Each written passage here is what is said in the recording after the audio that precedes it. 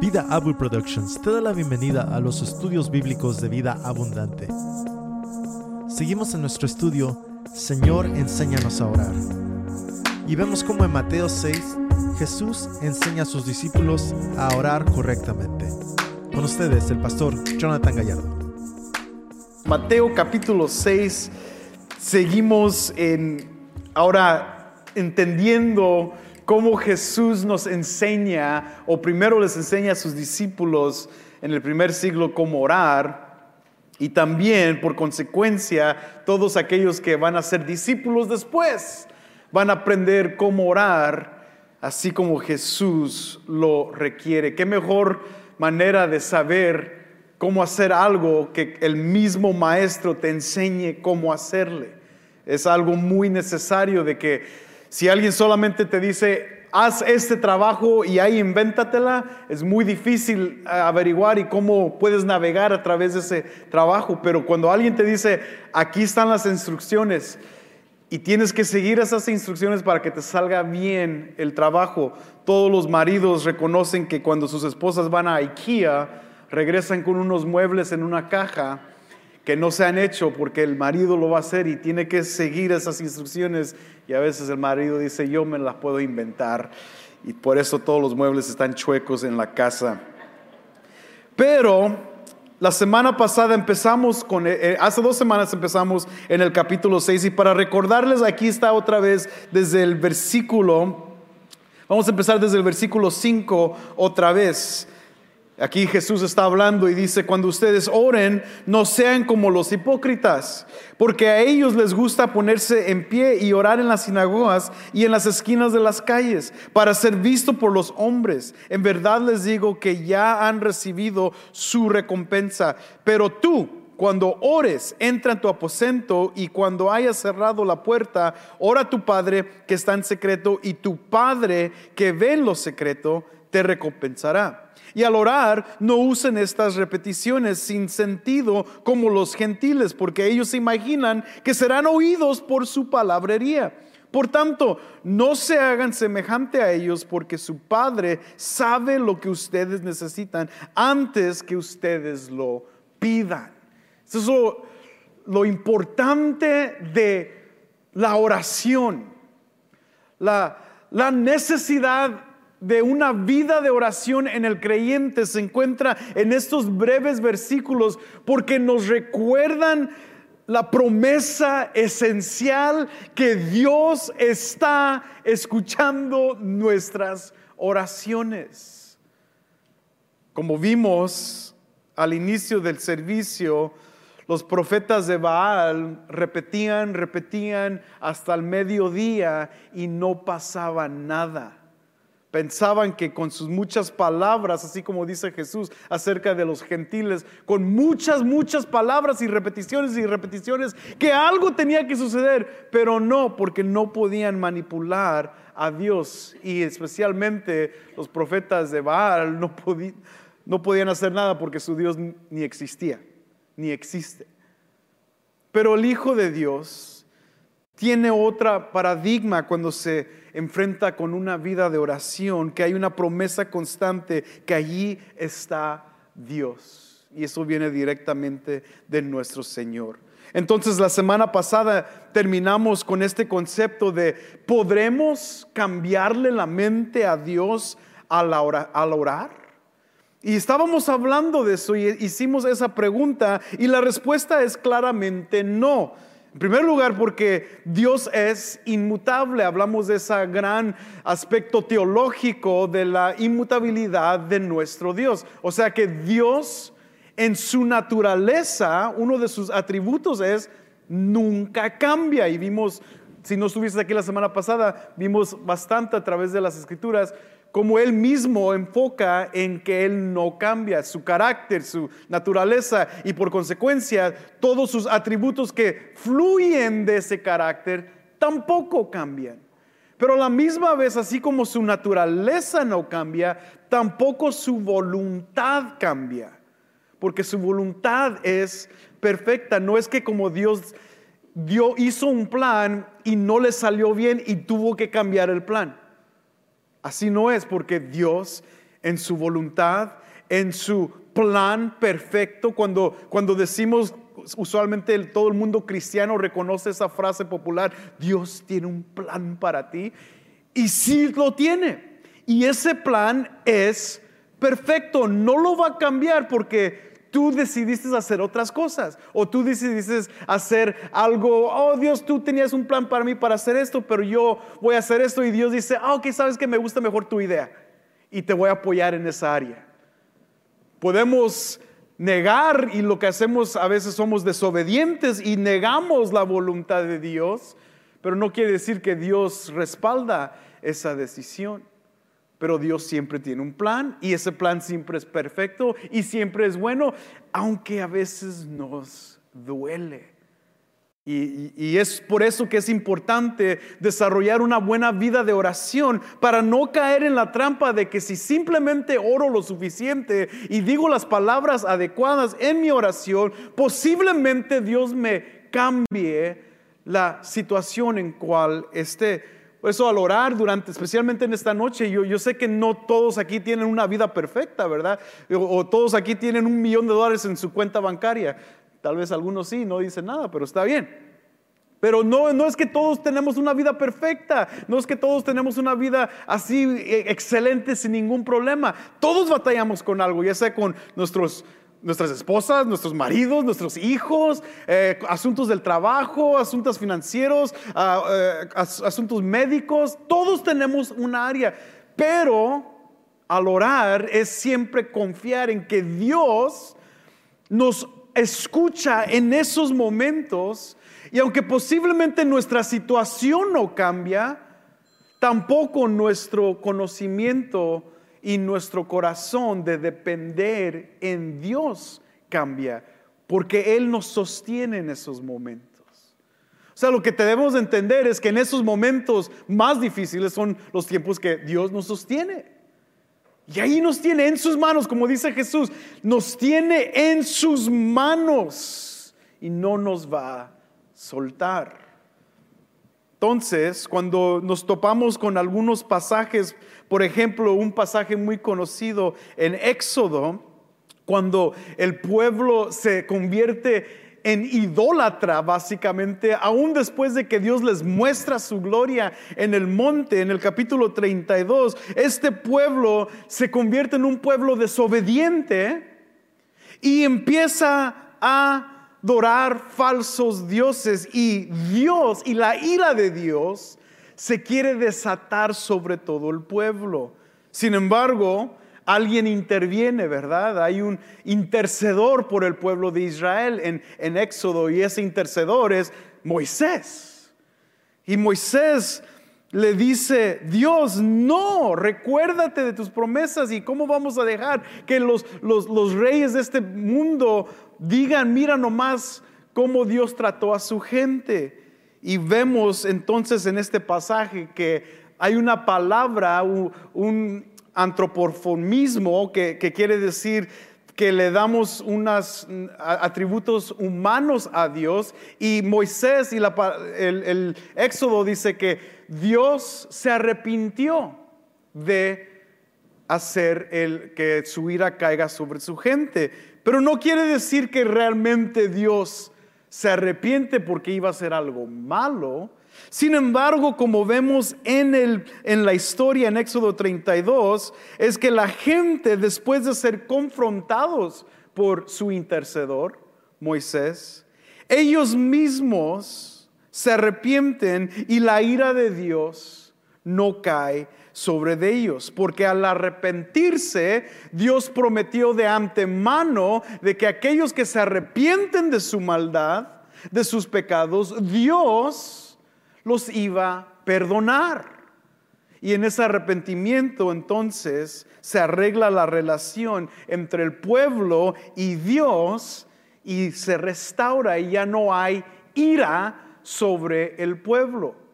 No porque Dios cambió, o no porque Dios se arrepintió de hacer un daño, sino que la relación cambió.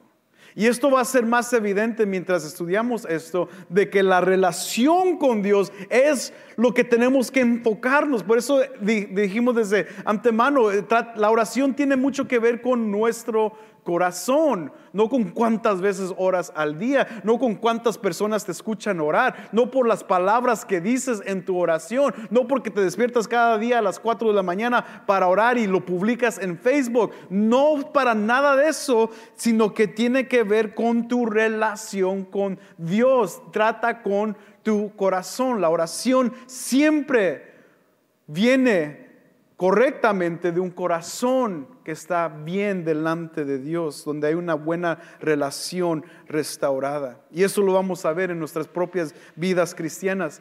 Cuando tú eras un hijo del diablo, como dice Pablo, no tenías una buena relación con Dios, pero llegó tu intercedor, llegó tu mediador, que restauró la relación con Dios, y eso ahorita lo vamos a ver profundamente.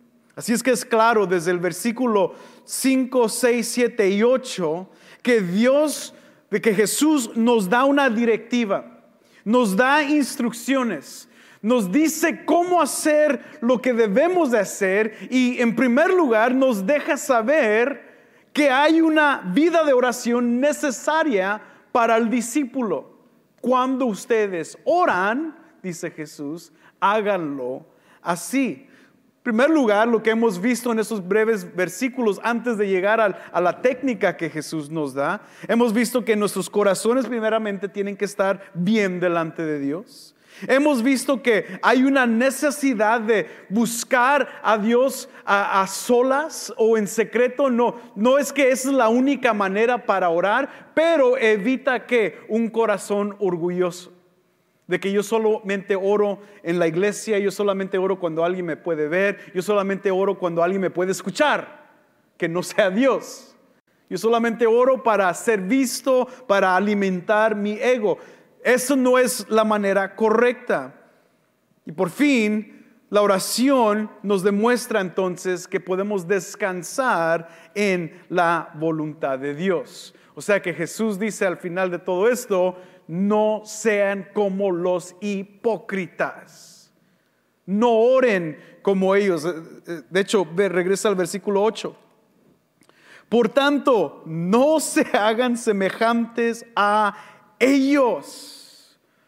O sea, si vas a aprender a orar, aprende esto primero. No ores como lo hacen los gentiles, o en este caso, no ores como la gente que está enaltecida en su corazón, que tiene vanidad y que tiene orgullo, sino hazlo de la manera que Jesús dice. Dios, que está sentado en los cielos, ha establecido una relación con sus hijos, y Jesús nos da ese acceso, y por eso Jesús nos va a enseñar cómo orar. Ahora sí, vamos a entrar al famoso Padre Nuestro. Probablemente lo tienes memorizado por tantas veces que lo recitaste cuando hiciste algo malo de niño y tu mamá te envió a rezar antes de que entrara con la chancla. Pero tal vez al recitarlo o al repetirlo muchas veces, perdiste posiblemente unos elementos importantes en lo que estabas diciendo, en lo que estabas orando. Y esto, hermano, no es otra vez cuando leemos, fíjate, lee conmigo el versículo 9, ya después de que Jesús nos da unas advertencias en los versículos 5 al 8, nos dice esto en el versículo 9: ustedes, pues, oren de esta manera. Aquí, al enseñar a sus discípulos cómo orar, es una oración que contiene elementos espirituales y a la misma vez elementos físicos, pero no es exactamente que se tiene que repetir esta oración todos los días. O sea, Jesús les está diciendo hasta cierta manera, aquí está un modelo. No es que tienen que hacer esto exactamente palabra por palabra todos los días. Que no hay nada malo en hacerlo porque es la misma oración que Jesús enseñó, pero sin embargo nos demuestra que esto es un modelo. Y adentro de este modelo, Jesús nos describe algo impresionante. Nos describe 6 peticiones necesarias en la vida de oración. Fíjate, las primeras 3 peticiones se encuentran cuando Jesús dice acerca del nombre. Dice así en el versículo 9: Padre nuestro que estás en los cielos, santificado sea tu nombre. Y luego el segundo elemento es su reino. Y luego el tercer elemento es su voluntad. O sea que las primeras 3 cosas en una oración adecuada conforme Jesús nos enseña no tienen nada que ver con nosotros. ¿Recuerdan lo que hemos estado estudiando todo este tiempo? De que la oración a veces se ha convertido en simplemente pedir.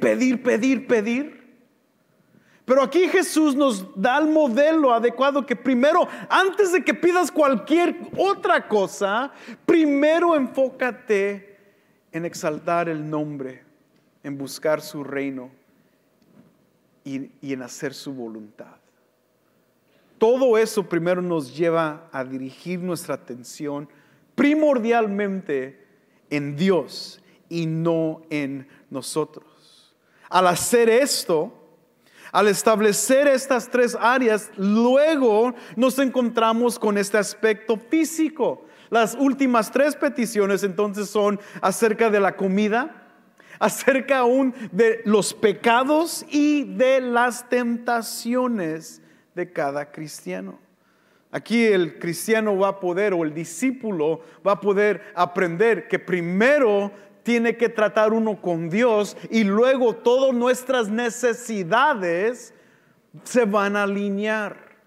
Todos necesitamos alimentación, aspectos físicos. Todos necesitamos recordarnos que nuestros pecados han sido perdonados. Y todos, absolutamente todos, sin excepción, necesitamos ayuda para enfrentar la tentación todos los días. Para algunos hombres es la tentación de la mujer. Para algunos hombres es el codiciar. Para algunas mujeres será, no sé, X. Pero todos tenemos un aspecto donde el enemigo no sabe cómo tentar. Y es en ese momento donde la oración a Dios correctamente suple esa necesidad en nuestras vidas. Y por eso Jesús dice entonces en el versículo 9, oren de esta manera. ¿Cómo vamos a orar? El guía que nos presenta Jesús nos demuestra algunos límites adentro de una vida de oración correcta que no nos deja desbordar o salir de los confines de una buena oración. Y lo digo de esta manera porque como lo hemos dicho antes en estos tiempos, durante este estudio de la oración hemos dicho que a veces gente empieza a orar y como les conté hace 3 meses cuando empezamos esta serie, que una vez un pastor en una conferencia empezó orando de esta manera: Satanás, y su oración empezó con Satanás. O sea, hay confines, hay un reglamento donde se puede entender cómo se debe de orar. Y este modelo nos va a servir como un patrón, como un guía para orar correctamente. Primero que dice es el título del Padre. Ustedes pues oren de esta manera: Padre nuestro. Aquí está el primer enfoque de la oración de Jesús. Este título de Padre es interesante. Iba también a sonar interesante a los judíos del primer siglo. Ningún judío en ese tiempo ni antes se había acercado a Dios, a Yahweh, y había mencionado personalmente, individualmente, este nombre de Padre. De hecho, las costumbres judías elevaban los nombres de Yahweh en un aspecto poderoso. Por eso para ellos, soberano Dios, Dios todopoderoso, Rey de reyes. Esos eran títulos adecuados para Dios, pero nunca era Padre. De hecho, 14 veces en el Antiguo Testamento hay una referencia acerca de Padre, pero nunca es individual. Siempre es Dios hacia Israel. Y en muchos de esos casos, de los 14 veces que se mencionan en el Antiguo Testamento, este concepto de Padre, que Dios como Padre, Dios se está revelando a ellos de esta manera. Ustedes, dicen Deuteronomio 14, ustedes son hijos de Dios. Y luego les recuerdan Deuteronomio 32, cuando caen en la tentación de la idolatría y Dios les recuerda que no, Dios es su Padre. Cuando el pueblo de Israel se desvió. Salmo 103, ese famoso salmo que nos recuerda que como un padre demuestra compasión a sus hijos, así también Dios demuestra compasión a los suyos. Y uno más interesante, quiero que lo vean, en el profeta Jeremías. Volteen ahí brevemente en el capítulo 31 de Jeremías para que vean esto. Jeremías capítulo 31, versículo 9. Jeremías 31, versículo 9. Con llanto vendrán y entre súplicas los guiaré. Los haré andar junto a arroyos de aguas por camino derecho en el cual no tropezarán, porque soy un padre para Israel. O sea que ahí mismo otra vez Dios se revela que Él es Padre para este pueblo. Pero otra vez, una distinción totalmente diferente porque no es individual. Y aún aquí, el pueblo de Israel se revela contra este aspecto paternal. Fíjate en el mismo capítulo 31, regresa al capítulo 3 de Jeremías.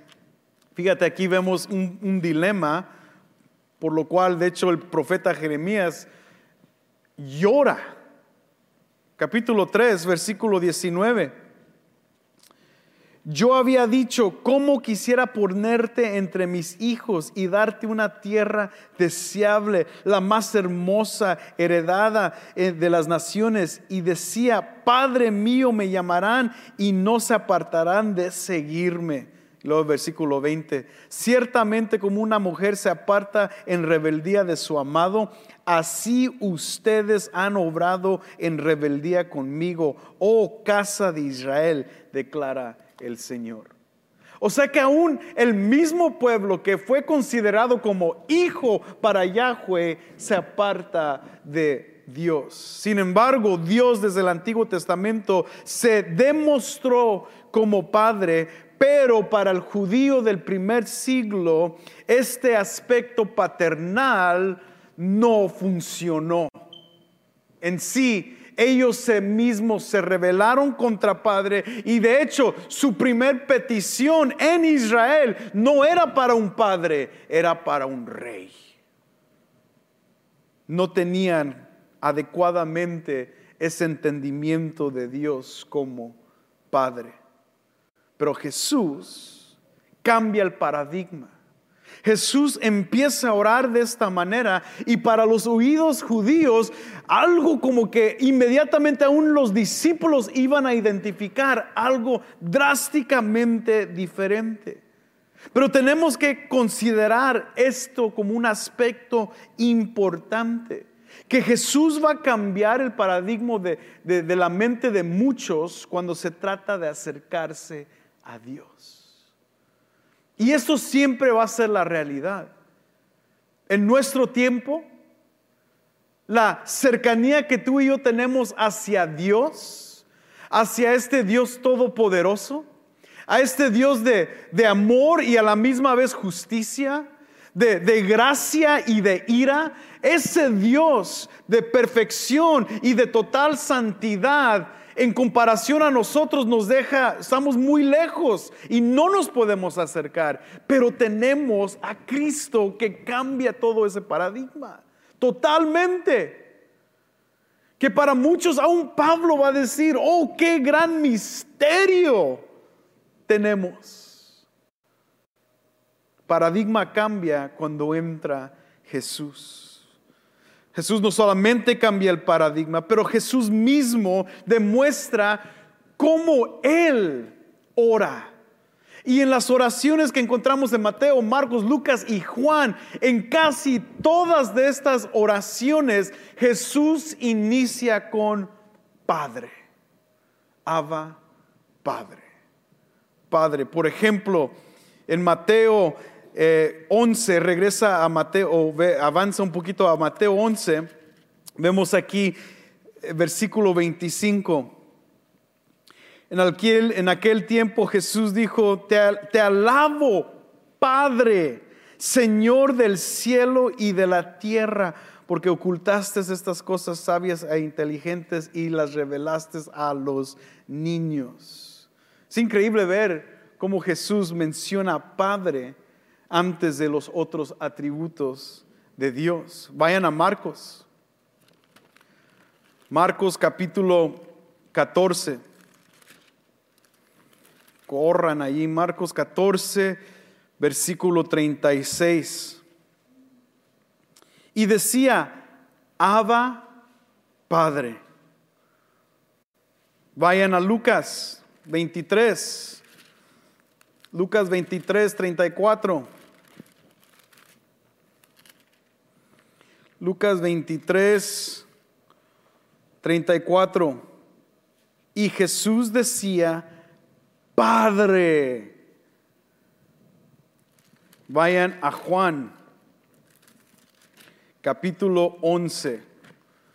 ¿Cuántos recuerdan el Evangelio de Juan? Juan capítulo 11, versículo 41.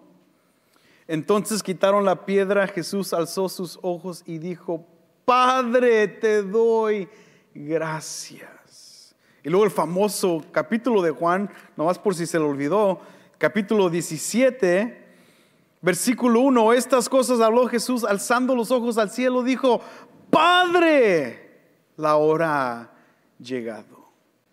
O sea que Jesús entendía que la prioridad en la oración, otra vez, no son las palabras que vas a decir, no es necesariamente el conocimiento que va a elevar tu oración, sino tu corazón y relación con Dios. Antes de cualquier otra cosa, Jesús se acercaba a su mismo Padre Celestial con este corazón que reconocía que había una relación. Fíjate qué tan importante era esta relación para Jesús. Que cada vez que Él se acercaba a orar, a pedir de su Padre, cada vez que se acercaba a su Padre Celestial, lo hacía con ese conocimiento de Padre, porque sabía que la relación estaba conectada. ¿Verdad que es difícil conectarte con alguien cuando no hay una buena relación? ¿Verdad que cuando tal vez tú con tu papá te peleaste un día, o tal vez hay muchos aquí que todavía están peleados con sus padres, y es tan difícil recoger el teléfono y marcarle a tu padre, porque luego te va a decir, ¿y tú por qué me llamas? Tienes 7 años sin llamarme y ahora ¿qué quieres? ¿Cuánto dinero quieres? No, el lote no es tuyo. No, ni modo. O sea, estamos peleados. No hay una relación. Es difícil acercarte con alguien donde no hay relación. Jesús entendía que eso era primordial. Y lo más evidente de esto es que una de las oraciones de Jesús, Él no menciona Padre. Y es cuando Él está en la cruz, clamando, ¿por qué me has abandonado? ¿Sabes por qué?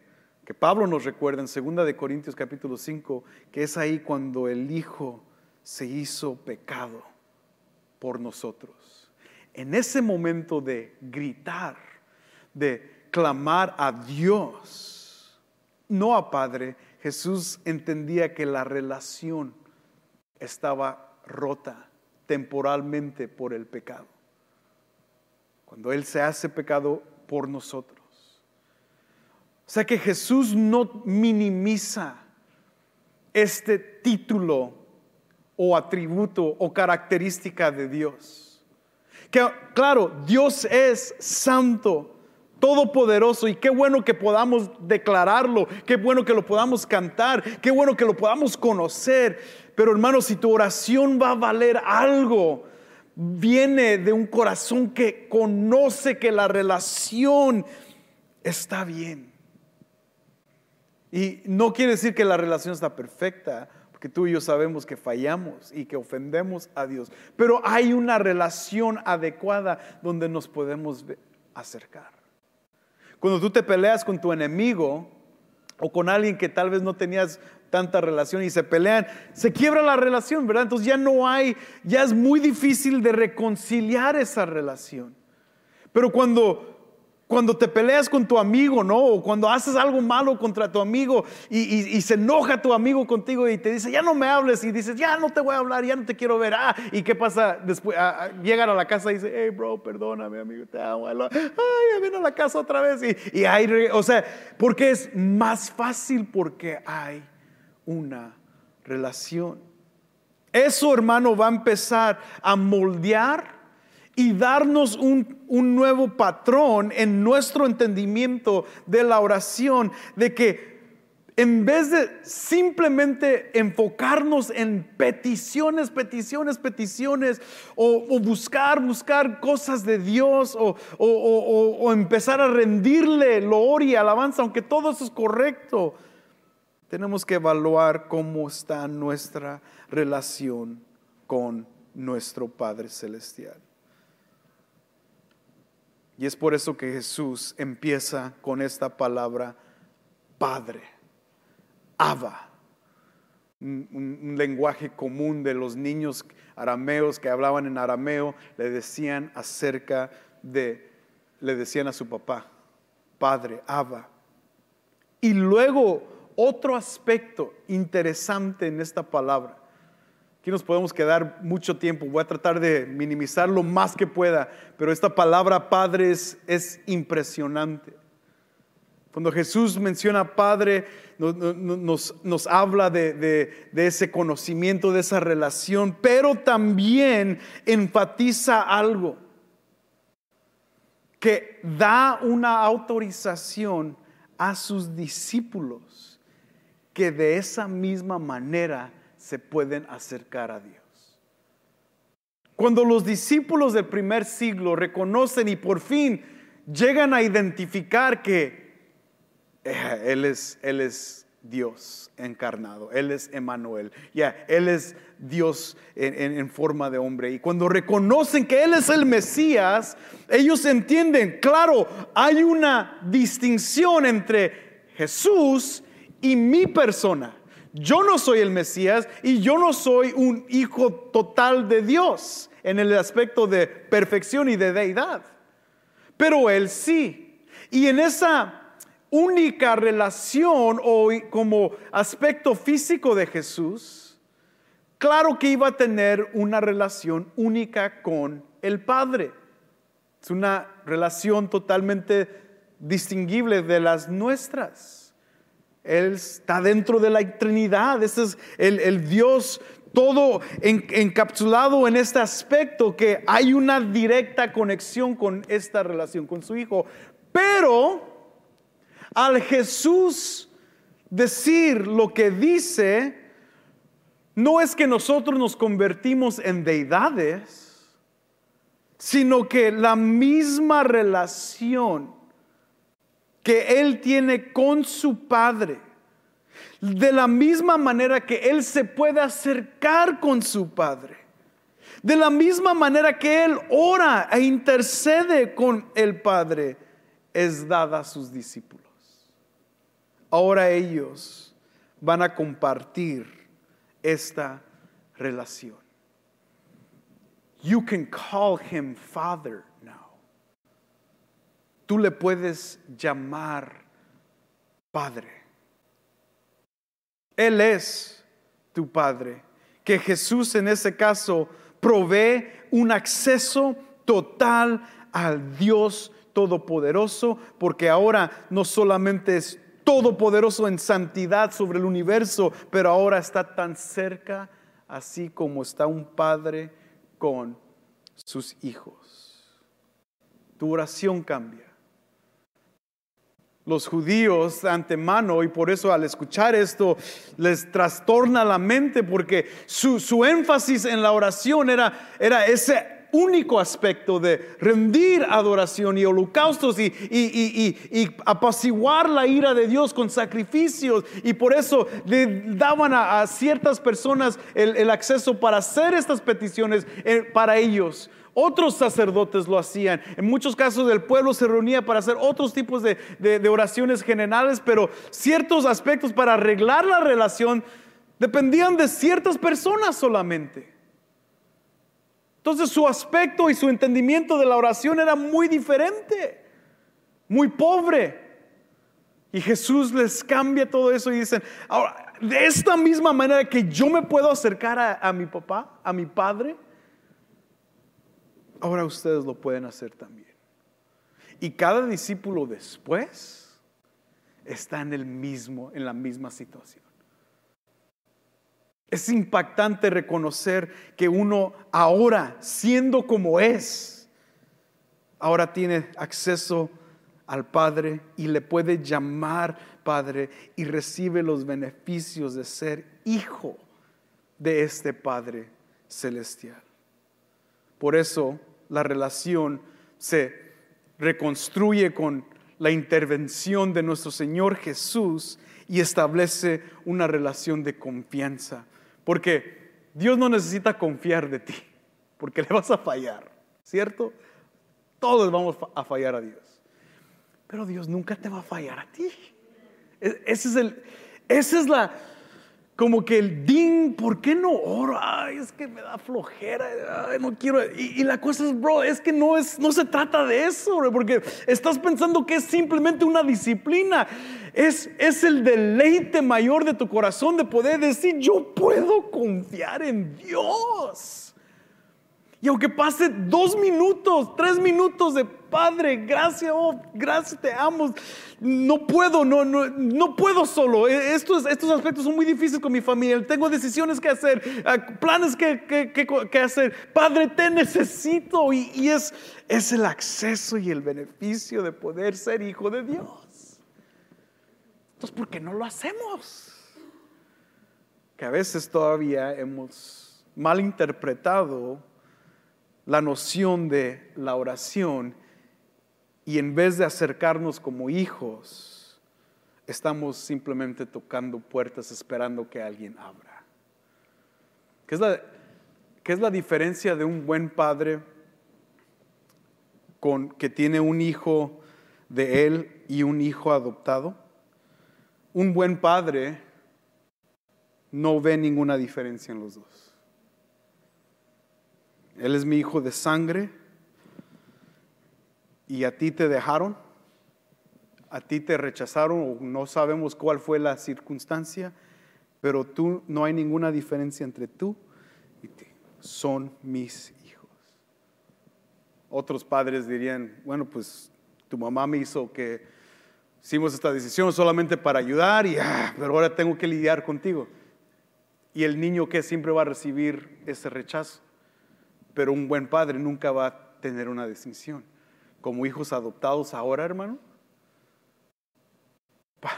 Dios escucha y tiene una relación íntima con nosotros, aún siendo adoptados. Somos hijos. Esto es el concepto de acercarnos a Dios como figura paternal. Esta nueva relación que Jesús mismo le dice a sus discípulos, no tienen que ir ahí, pero en Juan capítulo 20, versículo 17, Jesús les recuerda, yo voy a ir a mi Padre. Y luego les dice a sus discípulos, su Padre. Yo regreso a mi Dios. Luego les dice, su Dios. He's your dad. Él es tu papá. No hay ninguna diferencia en ese aspecto de relación. Él es tu papá. Y en esta nueva relación que el discípulo tiene, se convierte en lo que todo el Nuevo Testamento va a enseñar acerca del discipulado. Cuando vemos las enseñanzas del apóstol Pablo, sabemos que todos aquellos que se arrepienten de sus pecados y van a Jesús, todos aquellos que son obedientes a Jesús y a sus mandamientos, todos aquellos que confiesan a Jesús como Señor y Salvador, todos aquellos que han nacido de Dios, que son adoptados por Dios, pueden decir, como dice Pablo en Gálatas capítulo 4, Abba, Padre. Todos. Esto es el modelo del discipulado del Nuevo Testamento. Tu mayor identidad en una vida de discipulado es saber que eres hijo. Esa es tu mayor identidad. Hija, hijo del Dios Todopoderoso que puedes llamar Padre. Y en tu oración buscarle a Él como Padre en quien puedes confiar para siempre. Fíjate lo que dice el Juan en la primera epístola de Juan, este famoso versículo, capítulo 3, primera de Juan capítulo 3, este famoso versículo que hemos dicho muchas veces. Miren cuán gran amor nos ha otorgado el Padre, que seamos llamados hijos de Dios. Y eso somos. Por esto el mundo no nos conoce porque no le conoció a Él. Ese es amor, que podamos llamarle a Él Padre y ser llamados nosotros mismos hijos de Dios. Es un derecho ser llamado hijo de Dios. ¿Qué es lo que la relación establece? Fíjate, la relación nos da una nueva vida. La relación nos recuerda que hay perdón de pecados. La relación nos recuerda que hay aceptación. La relación también nos recuerda de que hay una herencia para los hijos. La relación también nos da entrada a una nueva familia. Si ves a tu alrededor, quiéralo o no, son tu familia. Así es que los tienes que amar, brother. Vean alrededor un poco, no nomás me vean a mí. Busquen a ver si vino el que te cae mal. Una familia y la relación, ¿sabes qué? Porque tienes un padre, provee disciplina. ¿Cuántos dicen aleluya? ¿Cuántos dicen ouch? Porque tienes un padre, hay alguien que te va a disciplinar también. Todo esto se encuentra en la relación con Dios y es lo primero que tienes en tu corazón cuando te inclinas a orar y dices, Padre. La próxima vez que ores, no simplemente digas Padre y como si nada. Di Padre. Qué padre que te pueda decir Padre.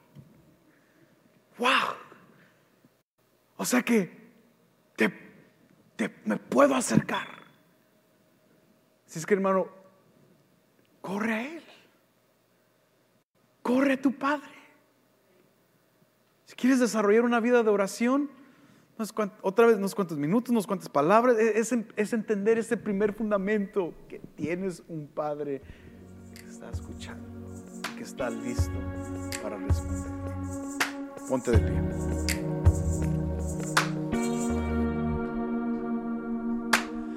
Gracias por estar con nosotros.